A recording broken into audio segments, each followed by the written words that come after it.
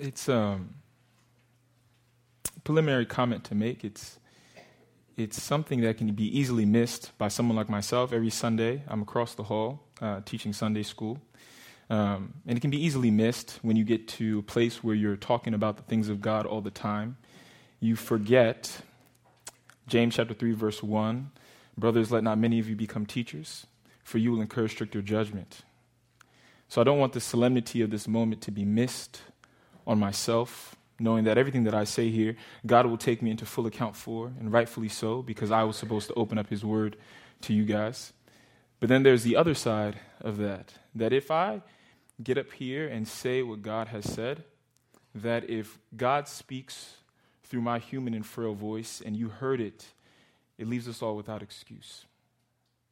So the solemnity that's not missed on me, I pray that the solemnity isn't missed on us, even though we gather here and do this every Sunday, that every single Sunday that the word is opened up to us, it's met with the same amount of seriousness, because we need it.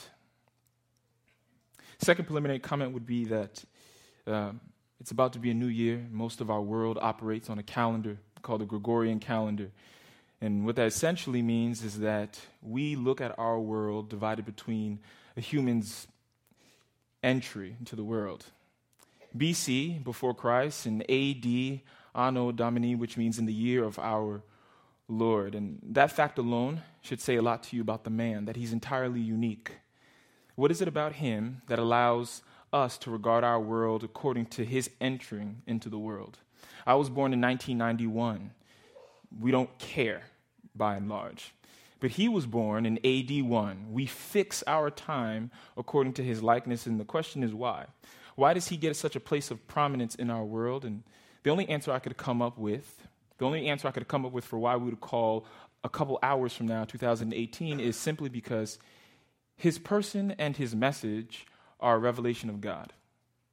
His person and his message are a revelation of God. And what do I mean by a revelation of God? Well, what's a revelation? A revelation is a self-disclosure of yourself. I can pester you, I can bother you, but I cannot get anybody to give me their true selves. I can't. That's a personal and private matter. And what Jesus did through his person and his message is he disrobed God. As John says in the first chapter of his gospel, he says, no one has seen God at any time. The only begotten God, or the only unique God who is in the bosom of the Father, he has explained him. Or in other words, he has revealed him to us.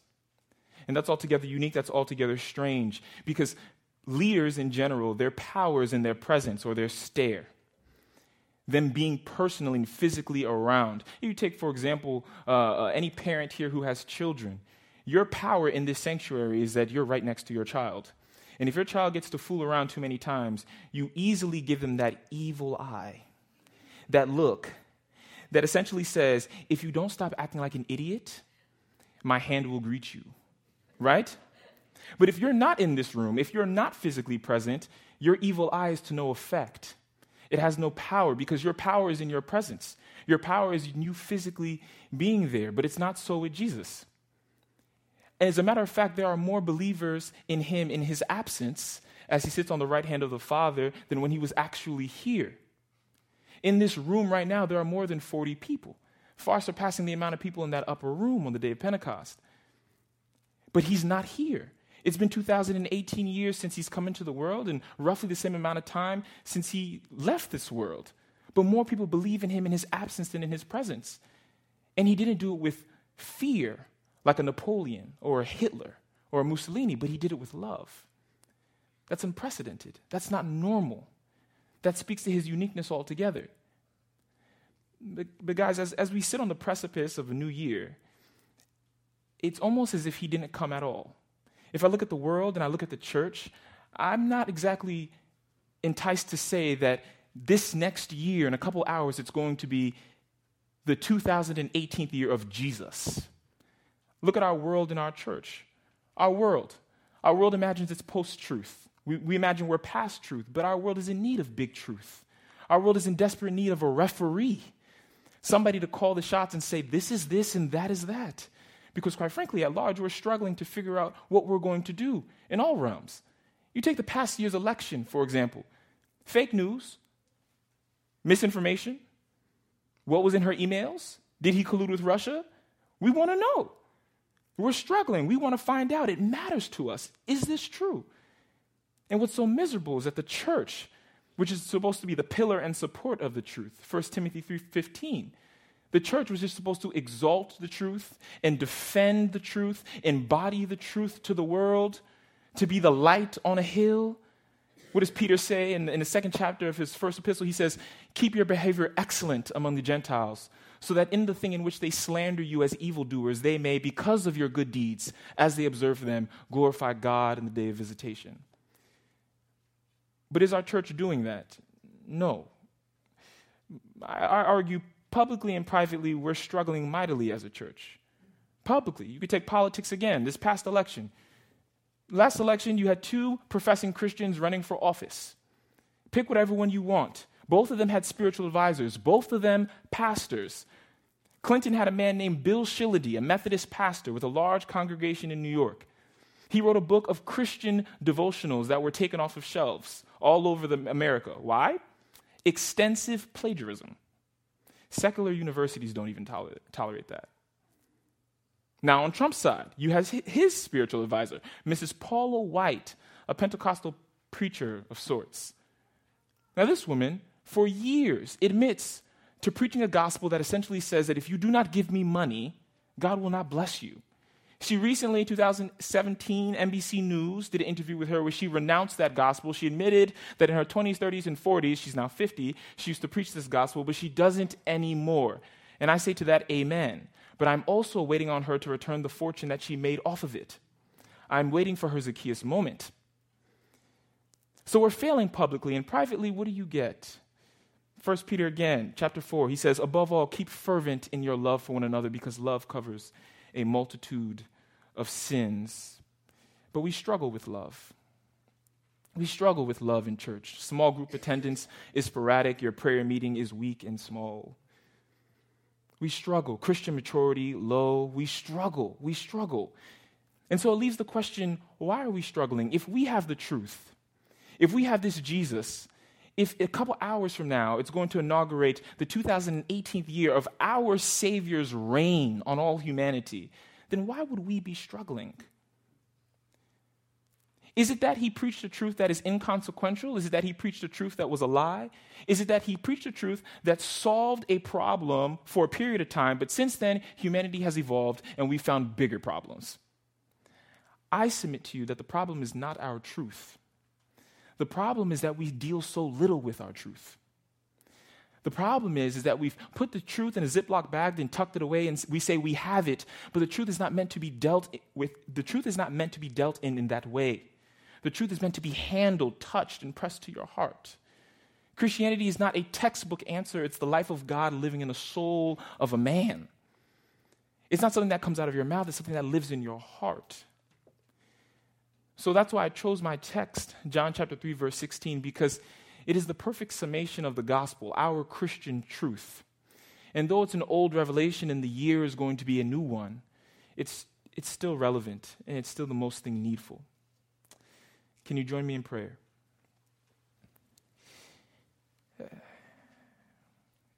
God Almighty, I still believe you're almighty.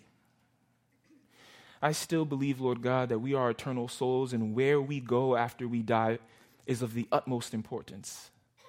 Lord God, and I have no doubt that there's many people in here who believe the very same thing.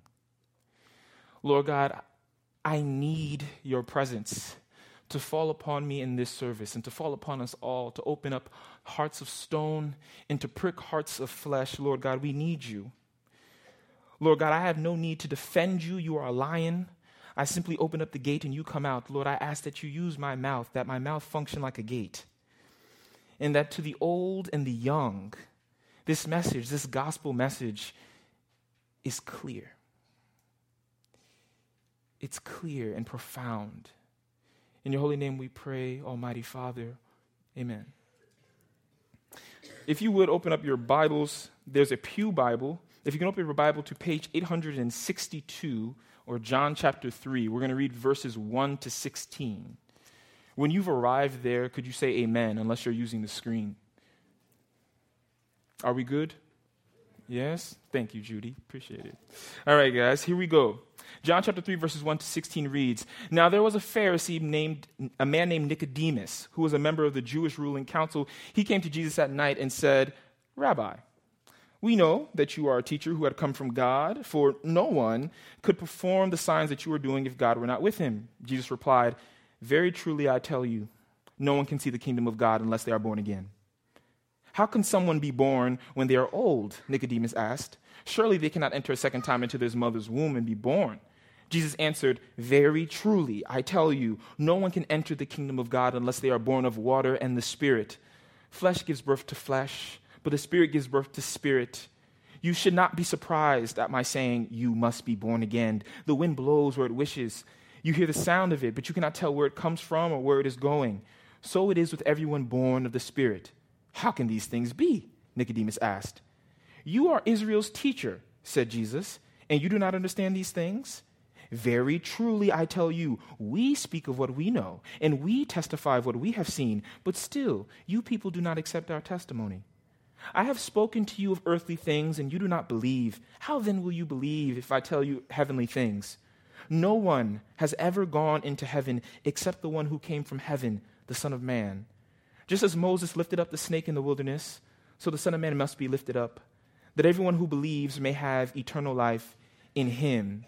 In our main text, "For God so loved the world that he gave his one and only Son, that whoever believes in him shall not perish, but have eternal life." One more time. "For God so loved the world that he gave his one and only Son, that whoever believes in him shall not perish, but have eternal life."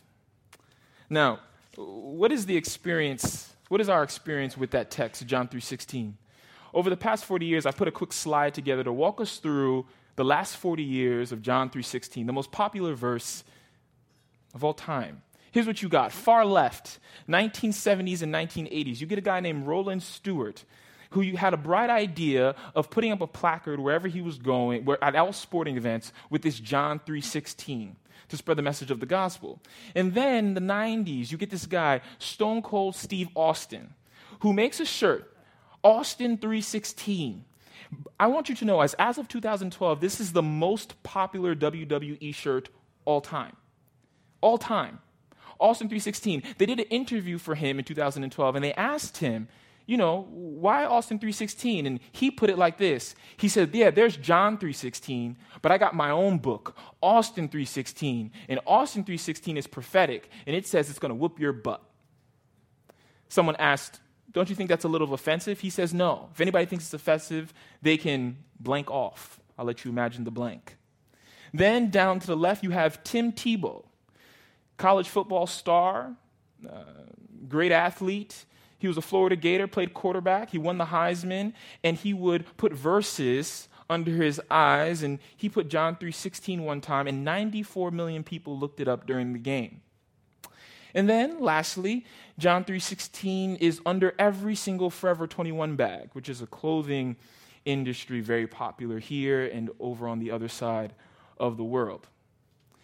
Now, this verse is incredibly popular, but what is the result of its great, great, great popularity? Next slide. This feeling. Quote John 3:16, you must know so much about the Bible. It's become such a popular verse that the world at large doesn't feel the force of it anymore. It doesn't really matter anymore. It's become almost a meme and a caricature. We just kind of throw it at people, like John 3:16, believe in God, as if it's an incantation. We've come to distorted views about what it is and what it's all about.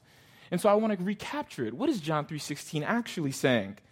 What it's not is, as we read, it's not a standalone statement.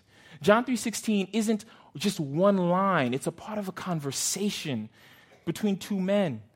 John 3:16 also isn't an incantation. It's not a thing that you whisper and that people don't have to really think about it, that you can just say it to somebody and they're just going to catch the Holy Ghost. No, it's something that has to be explained. It's something that has to be opened up. That's how the Bible works. God gave us reasoning. We're supposed to explain it to people. So what is the proper setting of John 3:16? Again, John 3:16 is a tense conversation with a prototypical man and the Son of God. Again, John 3:16 is a tense conversation between a prototypical man and the Son of God. So I'm going to divide the text in three ways. First, for God so loved the world, which is love professed. Secondly, that he gave his only begotten Son, love proved. Thirdly, even though it all says one, I apologize, love's gift, that whoever believes in him shall not perish but have eternal life. One more time. Love professed, for God so loved the world. 2, love proved, he gave his one and only Son, that is the proof of his love. 3, love's gift, that whoever believes in him shall not perish but have eternal life. So the first one, love professed. What is this profession of love? Well, guys, it says, for God so loved the world. In order for me to understand this love, what is the world? What is a good example of the world? When John says the world, what he means is humanity at large. And this Nicodemus, who's taking part in this story, there's no better example than this guy. He is the quintessential example of the prototypical human being. Now, he's a Pharisee, and as a Pharisee, and he's also one of the head of the Pharisee, and that means he has memorized the entire Old Testament. And I'm sure none of us here have memorized the entire Old Testament, but I consider that to be a superficial thing. In his heart, Nicodemus is a very proud man. He's not a humble man. He's self-satisfied, and he assumes spirituality. We find out 3 things about Nicodemus. Look at verses 1 and 2. Look what it says. Now, there was a man of the Pharisees named Nicodemus, who was a member of the Jewish ruling council. He came to Jesus at night and said, Rabbi, we know that you are a teacher who has come from God, for no one can perform the signs that you were doing if God were not with him. Now, it seems that Nicodemus is being a nice guy. It seems that he's putting Jesus in the proper place, but he's not. Nicodemus has 3 problems, which are common to all men. 1, he doesn't speak for himself. 2, he thinks too highly of himself. 3, he thinks too little of Jesus. 1, examine. He doesn't speak for himself. Notice, he comes to Jesus at nighttime, and he says, Rabbi, we know. But he's by himself. We do this. You read something on Discovery Channel and they'll say, scientists are saying. Who are these scientists? Or people now believe. Who are these people? Who? Show me. Where are they? Or if in Sunday school, you should pop in sometime, the children never refer to their own opinion. They say, well, people think. But that is not the way we come to God. Everybody has to come to God as an individual. God despises it when we try to do it in mass. When we came in the world, one, we will go one, and we need to meet him one at a time. So he doesn't speak for himself, which is quite offensive. Nobody likes it when you have a problem with a coworker, there's some rift at work, and someone comes to you and says, hey, Jeff, people are saying. People? Which people? Who are you talking about? Bring those people here, right? So imagine you're God, and a man is coming to you, assuming spirituality, and he says, we've come to know. But what does he come to know? The second thing is he thinks too highly of himself. We're so bent to think too highly of ourselves. Listen to what he says again. He says, we know that you have come from God as a teacher, for no one can do these signs that you do unless God is with him. He says, listen, we've been watching you, we've been examining you, you're a pretty cool guy, water into wine, you healed that blind guy. You got to be from God. Our deduction reasoning skills are A grade, okay? And listen, we get it. You're better than us. You're like a prophet. We haven't seen one in 400 years, okay? So we're going to call you our teacher. I'm a teacher in my own right, but I'm going to call you rabbi. You're going to get a nice, highly exalted place. We do the same thing, guys. We do the same thing. People say, oh, I'm on my faith journey. You know, I'm just choosing, little bit of this religion, a little bit of that religion. I'm just testing the Bible out. But that's not the way to approach God. If God is God and he's our creator, you don't test him out. A baby doesn't come forth from its mother's womb, come out of the womb and say, let's see how this goes. Give it a couple weeks, feed me, burp me, and then we'll fall into it. And in the same way, God is our Father.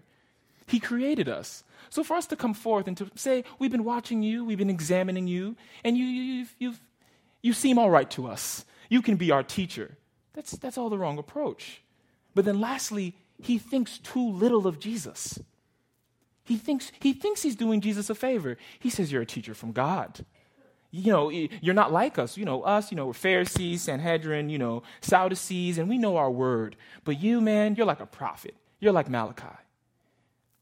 Jesus isn't content with that. Jesus says, I'm God. John 8:24, he says, therefore I said to you that you will die in your sins. For unless you believe that I am he, you will die in your sins. Or John 10:30, he says, I and the Father are one. He's not content. Jesus Christ is not content to just be a little higher than the rest of us.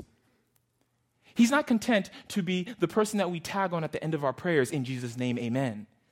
He's only content with his rightful place, God. Plain and simple.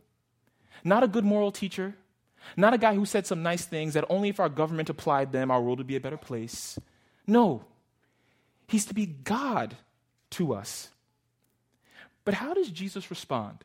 When Nicodemus comes to him with such dishonesty, such shadiness, such fickleness, how does Jesus respond? Jesus responds with divine revelation. Nicodemus says this to him, and Jesus responds like this. He goes, very truly I say to you, that unless you are born again, you cannot see the kingdom of God. It would have made sense if Nicodemus had asked him, how do I get into heaven? But Nicodemus didn't ask him. He just responds like that. Why? What Jesus is trying to do is he's trying to humble Nicodemus's pride. Pride. This sick sin that sits at the seat of everyone's heart, this pride, he needs to humble Nicodemus's pride. He says to Nicodemus, you think you know, but you don't know. And I need to get you to understand that you don't know. The greatest act of love that I can give to you is to show you that you do not understand God at all. That you are completely mistaken. You think I've come from God. You think you've properly deduced this, but you are way off. Nicodemus, you think that you're into heaven. You think you're on God's favorite list, but you are not. There are matters about this life that you simply do not understand. And again, it's the same with us. We're all born with our own theology. We're all born with our own understanding as to how we think the world should work and who we think God should be. Why would God ask Abraham to sacrifice his son? Why is the sky blue and not red? Why is water wet? Why has God made the world this way? Why does predestination why is that a real thing? That doesn't make sense to me. And we sit in judgment upon God when it's actually supposed to be the other way around. It's supposed to be the other way around. So Jesus humbles Nicodemus. And look at how easily Nicodemus's humility is exposed. Look how exposed it is. The next verse, verse 4, what does Nicodemus say? How can these things be? A man cannot be born when he is old. 2 verses ago, Nicodemus, you were saying, you're my teacher. 2 verses ago, you were exalting Jesus, but now Jesus has exposed you. He's exposed your prejudice. He lets you see, you don't really believe in me the way you think. And now you're questioning him. Now you're cavilling against him. Now you're at odds against him. Again, it's not supposed to be this way. So we see the world. That Jesus died for a world that's prideful, arrogant, against him. And God says that I love this world so much. But now, the second point. How? How have you loved us? The second is love proved, that he gave his only begotten son. Now, the question we'd ask ourselves is this. God, how have you loved us? I was reading New York Times, and there was a woman with the top comment by all, most liked, after the shooting down in Texas in the church. And everybody was saying pray, #prayer, #pray for Texas. And the top comment on New York Times was, I'm tired of praying. Those people were praying, and they died. If God really loved us, why didn't he save them? And that's the way it's easy to feel. God, if you love us so much, then why is our world the way it is? God, if you love us so much, why did I grow up the way that I grew up? God, if you love me so much, why is there so much pain and unrest in my home and even in my heart? God, I don't see your love. First things first, we need to realize this is not a new question. Malachi chapter 1, verse 2. It says, God says, I have loved you, says the Lord. But you ask, how have you loved us? It's an old question. It's an old question. It's not a new question. It's not a for the times question. People have always asked that question. God, in what way have you loved us? God saying, I loved you. Jesus says, for God so loved the world. And man replies back, in which way? I don't see it. Where's this love? I don't feel it. I submit to you that we're looking for love in the wrong place. We're looking for it in the wrong place. We're like a small child who's desperate and needy for toys. All they want is toys. And their parent says, I just can't give you toys. You need food. And when the food comes, they say, no toys. But they need food. Without food, they die. They don't understand that this is the parent's love towards them. They love toys so much, all they want is toys. We love our peace. We love our security. We want everything to be right. And when things go wrong, we say, God, you don't love me. And God says, you're looking at the wrong thing. My love for you, my dispensation of love for you is not in the car that you'll drive or the ease of your marriage even, or the food on the table even, or even your health. My love for you is that I sent my son to die for you. That and that alone is the greatest declaration of my love. You say, God, why couldn't you have created a world where Jesus died for us and you give us all those things? Jesus says, read your Bible. Genesis 3, I made the world the right way. You, because of your lust, sought other things and you corrupted the world. And since then, I've been trying to get you back into a proper relationship with me. Like he says in Genesis 3, we misunderstand his love. For years, I would read these verses in Genesis 3 and think to myself, God is a mean brute. He kicked us out of the garden. But when I read it again, I realize it's the kindest thing he could have ever done for us. Look at what he says. Verse 22, the man has become like one of us, knowing good and evil. He must not be allowed to reach out his hand and take and eat also from the tree of life and live forever. So he drove the man out of the garden of Eden to cultivate the ground from which he was taken. And he stationed at the east of the garden a cherubim and a flaming sword, which turned every direction to guard the way to the tree of life. Again, as a child, I'd read that and I say, God is mean. He kicked us out. Why doesn't he want us to eat the tree of life and live forever? But saints, realize, if we ate that tree of life in that garden, in our corrupted state, the miserable lives that we're living right now, we would live that life for forever. We would never get an entrance into heaven with this dirty, sinful, disgusting body of flesh. We must die. This body must go. He must give us a new body. So in his loving wisdom and patience, he says, I have to kick them out. They disobeyed me the first time. They ate from the tree of the knowledge of good and evil. Now they're corrupted. So now I have to kick them out, because if I let them eat from the tree of life, me, their father, and my children, we can never be together. But I want to be with my children. I want to be with my children. But the world doesn't see this, guys. The world doesn't see this. We don't understand this. We think that God's love is displayed to us in the things that we have, but it is not. God's love is proved to us in what he did for us in the sacrifice of his son, because it dealt with sin at the root. It dealt with our hatred of God at the root. All of our problems stem from sin.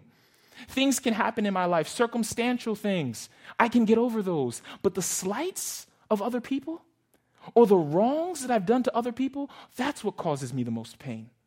That's the thing that I need the most amount of forgiveness from. That's the thing that Jesus seeks to solve. World hunger, issues about global warming, if whether you believe it's police brutality or not, racial divide, those are issues of sin. Those are issues of pride. If God gave us more food and more money, it wouldn't do anything to solve our biggest issue. And so his proof of his love is the fact that he sends his son to die. Now the third thing, and the most precious perhaps, is love's gift. What is love by us? It says that so whoever believes in him shall not perish, but have eternal life. And the question becomes, what is this life? What is this belief? Now, John 3:16 is arranged a little weird. It doesn't exactly lay forth the way believe needs to be put forth. It says, so that whoever believes in him, but what it really is saying is that whoever continues to believe in him. Whoever continues to believe in him. Whoever continues to believe that Jesus Christ died on the cross for my sins. those are the people who have eternal life. It should be a big point to us all here, many of us who are professing Christians, that our faith is not a one-time, easy-believe decision that we once made. In this new year, the vigor in the life of our faith will be if we continue to see the cross of Christ in all that we do and say.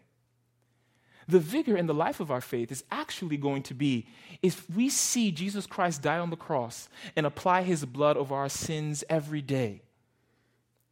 Many are mistaken about the love of God. They think that Jesus' death on the cross purchased God's love, but it did not. It is because God loved the world that Jesus died. And when I feel guilty about my sin, I don't bring my sin to the cross. I don't bring my sin to the cross. I don't tell God about the sin that I've done, unloading on him as if now he's going to take it. It's a thing already done. It's past tense. The whole verse is in past tense. For God so loved the world that he gave his only son. He's speaking to Nicodemus as if this has already happened, because as far as God is concerned, it is already done. Just like Genesis 3:15, and I will put hatred between you and the woman, between her seed and your seed. He shall bruise you on the head, but you shall bruise him on the heel. Since Genesis 3:15, when he proclaimed the gospel originally, Jesus knew this matter is already done. So as saints, when we're burdened down with guilt, we can't seem to find our way out to a clear conscience, we come to the cross of Jesus Christ with our guilt.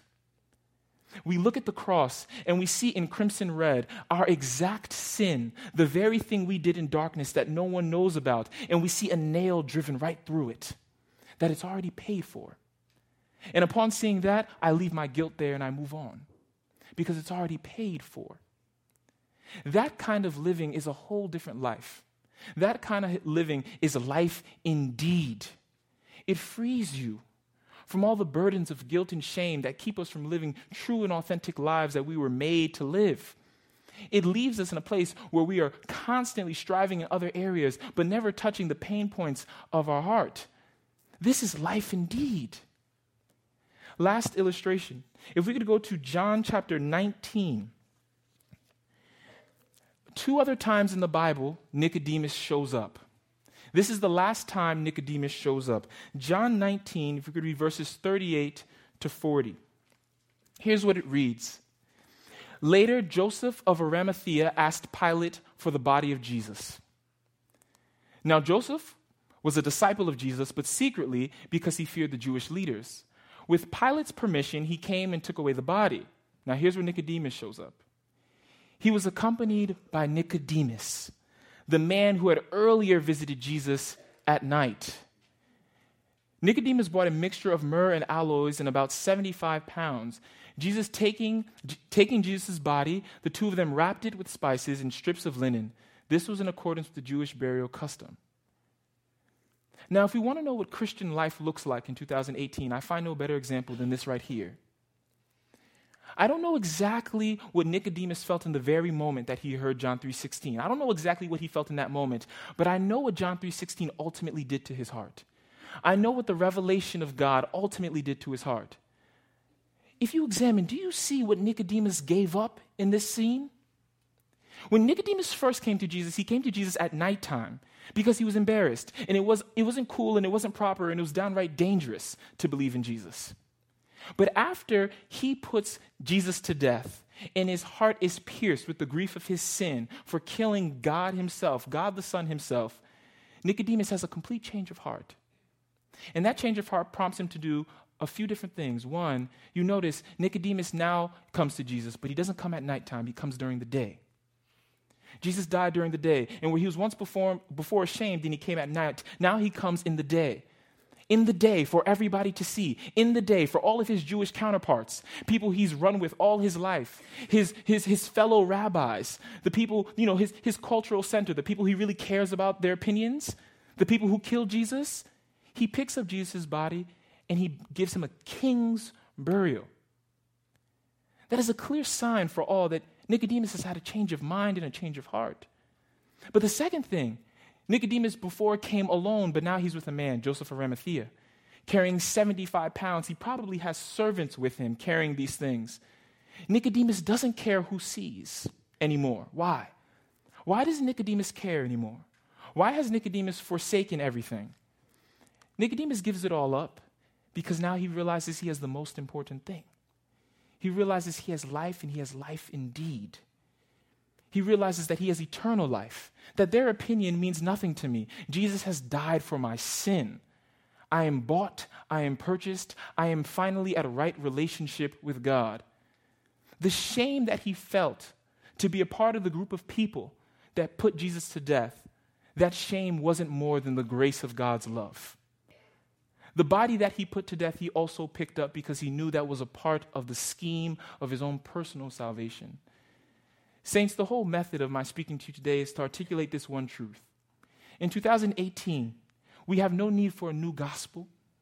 We have no need for a new method.